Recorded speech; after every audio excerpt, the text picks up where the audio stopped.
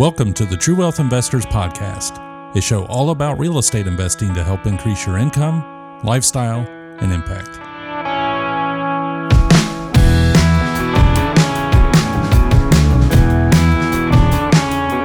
All right. So today I'm talking about takeaways from a recent real estate investing conference that I went to. So I actually just got back a couple days ago from Cancun, where we had to go down for the business.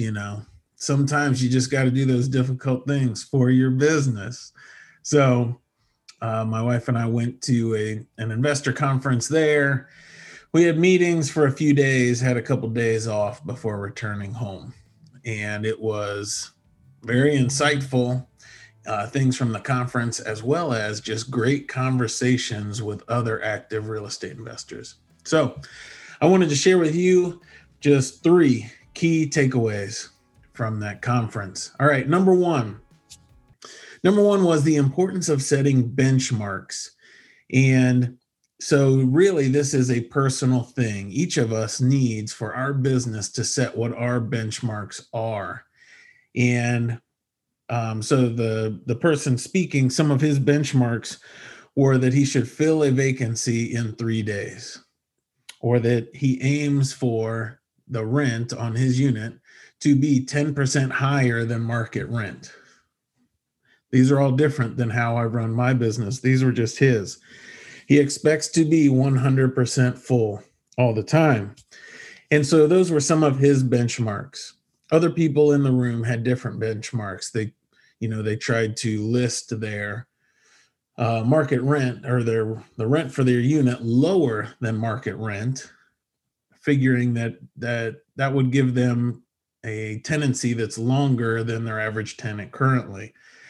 So there are multiple strategies to use, but the key is that we each have objective benchmarks to strive for. And so previously I had always said I wanted a unit filled within 30 days. So that gave me some time to work on the unit, market the unit, get the deposit, and have time for them to move in.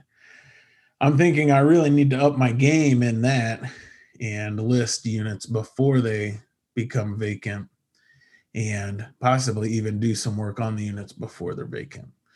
But one benchmark that I've always had is to receive 100% of rents, so that I have no vacancy or loss. And historically, when I figure my taxes, that has been true. We have hit that benchmark.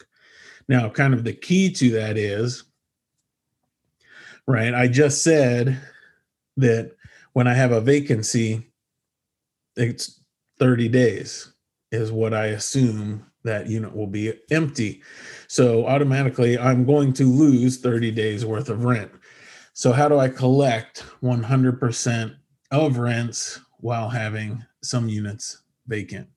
And the key for that is that I have other income streams. So we have pet rent, we have pet registration fees, we have late fees, we have 3-day notice fees, we have just additional sources of income. All right. So maybe we lose $900 on a unit that's vacant for that month, but in that month, we're going to have over $900 in one of those other sources of income, so that for that year, I will receive, or have historically received, more than 100% of rents, month in, month out. So that's always been a benchmark that I have used, but I really need more benchmarks. So it's a good idea. My one big takeaway from this conference was it's a good idea to take time and really figure out what are the key benchmarks you want to have for your business. And if you are big enough to have staff and other people involved, make sure you share those with others, right? Our contractors or assistants or property managers, whoever, need to know what benchmarks we're looking for. How quickly do we need to have units rented? What is acceptable and what's not? All right. Number 2, key takeaway. spent a lot of time at the conference just visiting, getting to know other investors, and I would consider the investors that I met there very successful. Many of them had 100 to 300 units. They'd been investing for a long time. Money wasn't a concern. They were there not trying to survive as real estate investors, but trying to get better and improve their systems that were already working. And one thing that I found very encouraging was that of all the people I talked to, nobody had this magic sauce, this secret sauce that made them successful. Nobody was unbelievably brilliant or came from just the right family, right? There was no reason that they were more successful than the average person on the street. But in talking to them and getting their story, it was really a matter of fact that they just continually worked at their business. They continually studied, tried to learn new things and get better, and their businesses just continually grew. You know, they had some spurts depending on the market where they grew faster than others, but it was just a matter of continually getting better over the years.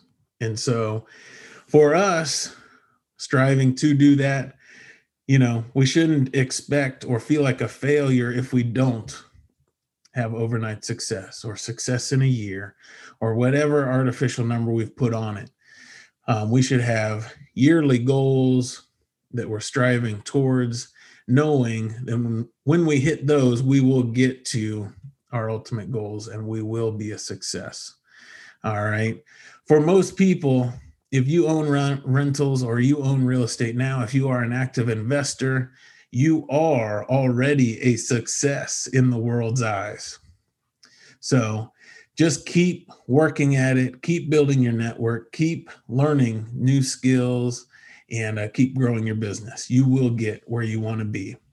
All right. And takeaway number 3.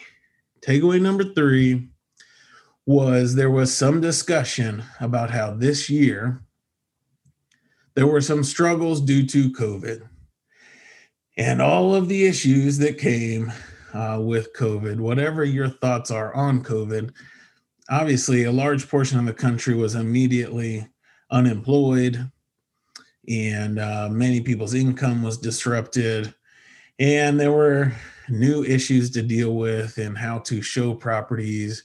There were new issues to deal with as far as evictions if people didn't pay their rent. Regarding the moratoriums on evictions.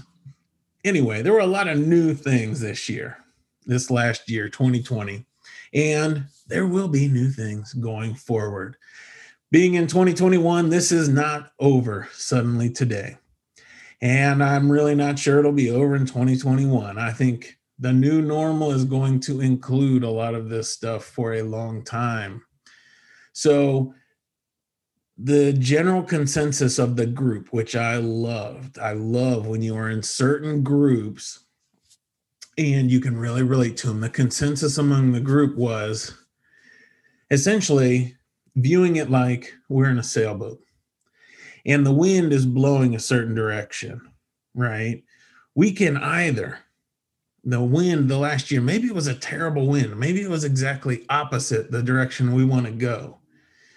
But we can either complain about that wind, complain about how we can't get where we want to go because the wind's in our face, the wind's the wrong direction, the wind's too cold, too gusty, whatever. We can complain about the wind, or we can change the set of our sails.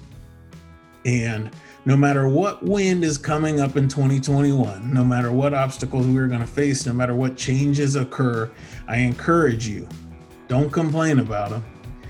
Just realize that that's the way the wind is blowing. Change the set of your sails so that you get where you want to be. You can accomplish all the goals you want in 2021, regardless of what happens, what direction the wind's blowing. All right? Just commit to it yourself. Then no matter what direction it's blowing, you will change the set of your sails and get where you want to go. All right. Hope that helps. Keep building your dream life one door at a time. Thanks for listening to the True Wealth Investors Podcast. Visit us at truewealthinvestors.com to find archived episodes with show notes and links mentioned in each episode. Be sure to click the subscribe button today and leave us a quick review on Apple Podcast or Spotify to share how the show is helping you along your real estate investing journey.